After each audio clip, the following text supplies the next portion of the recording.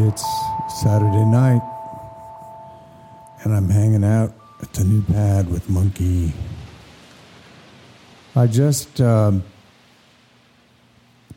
stopped everything and spent about 3 weeks converting the book Pixels at an Exhibition from an InDesign print book to what is known as an EPUB file, meaning a book that can be read on an iPhone or an iPad. And it's now on the Apple bookstore. I may get around to doing it for Kindle before too long,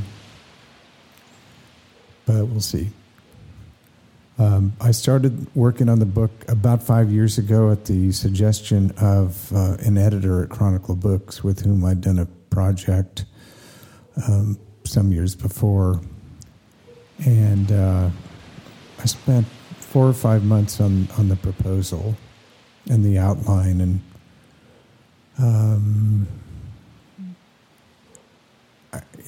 I knew it was good, and it was a big book, though. I mean, it was a different book from what it actually ended up being, and they just turned me down. I mean, they're not really an art publisher like art publishers used to be, or like they used to be. They're more of a kind of a kitschy place. I mean, they make pretty books, but the Pixels book is. It's kind of the early history of a new art movement, and that most people don't even know about, but they sure love the book when they see it. I can tell you that. But I've spent about 1.5 years trying to sell it to a publisher, and a publisher friend of mine sat me down about a month and a half ago and explained to me why it's not going to get picked up by a publisher. And the bottom line is it's just too expensive to produce, and to get in the bookstore it'd be too expensive on the shelf, and people wouldn't buy it because there just isn't a market for that kind of work anymore. We don't really have a culture where we have a marketplace, and it's not a celebrity book, it's not a sports star book, it's not a fashion book, all that. It's not movie stars, so it's just art. So, and they're really. There's a limited audience for that now. All that said, and I'll tell you, after he told me that, I was in a funk. I'm thinking, why did you waste, another... it took me 3.5 years to put it together. I mean, the curation took forever. I had 33,000 pictures on the Pixel site. And then, Maya Panos, who was, with me in the early days of the Pixels, helped me do a lot of curation, just a lot of help. But, we had to whittle it down. I mean, it went on and on and on. And there were chapters to write, and the curation, and just, I can't even tell you how much time went into getting permissions from people. And there's still a couple people I've never heard back from. But, it took forever. And then designing the book took forever, and laying it out, and like all of that.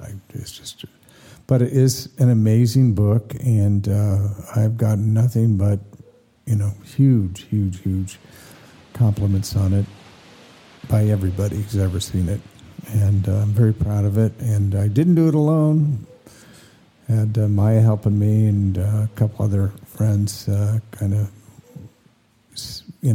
chimed in every once in a while, and of course all the artists on Pixels whose work is in the book, that they and their work is what makes it and the amazing book that it is. So anyway, it's on the Apple bookstore now. If you have an iPhone or an iPad, open your Books app, and you can search for my name, Knox Bronson, or search for Pixels at an Exhibition. It's a new release, so it's been dramatically reduced in price. It's only $9.95 right now. It will go up to $14.95 on the 1st of next month. I'm not pricing it really high. I'd rather, have it sell a lot of copies and people enjoy the beauty of the work, because it's incredible. when I pick up my copy of the physical book now, I don't care where I open it to, I've got to turn the pages to the end of the book every time. And I've been living with this closely, for almost 5 years now. And I've been living with the Pixels website, 12 and a half? Yeah. So anyway, I never get tired of the work that the artists have shared from around the world. I'm very grateful to, have been in the right place at the right time. And the book is the culmination of that. So please go check it out. You can get a free sample anyway right now. And yeah, enjoy. This is Knox riding the wild bubble with you forever.